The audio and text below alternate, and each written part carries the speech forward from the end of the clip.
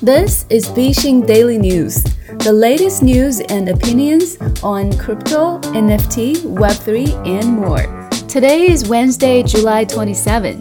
Let's get into today's top stories and opinions.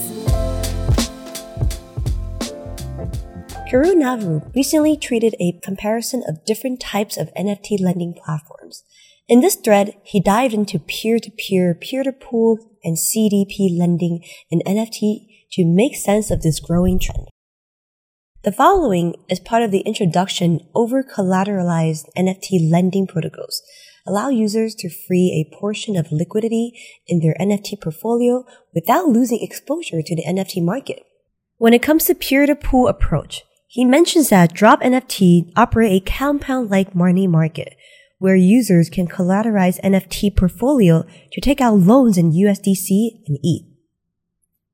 NFTs are priced by Chainlink oracles, which adjust for outliers and average over a period of time.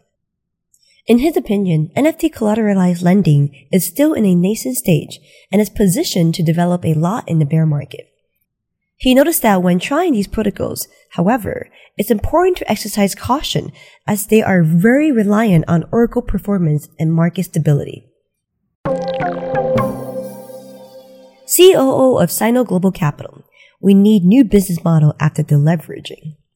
Recently, Sino Global Capital COO Ian Whitcock tweeted about institutional lending in the crypto world.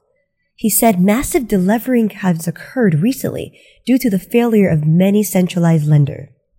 He argued that as more loans are called in, even the top pairs begin to suffer.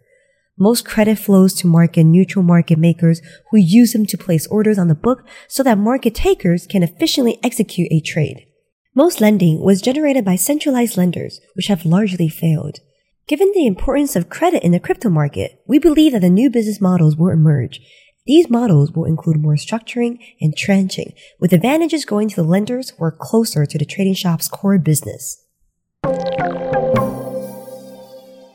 Moving on. The current phase of crypto and NFT in the Gartner hype cycle.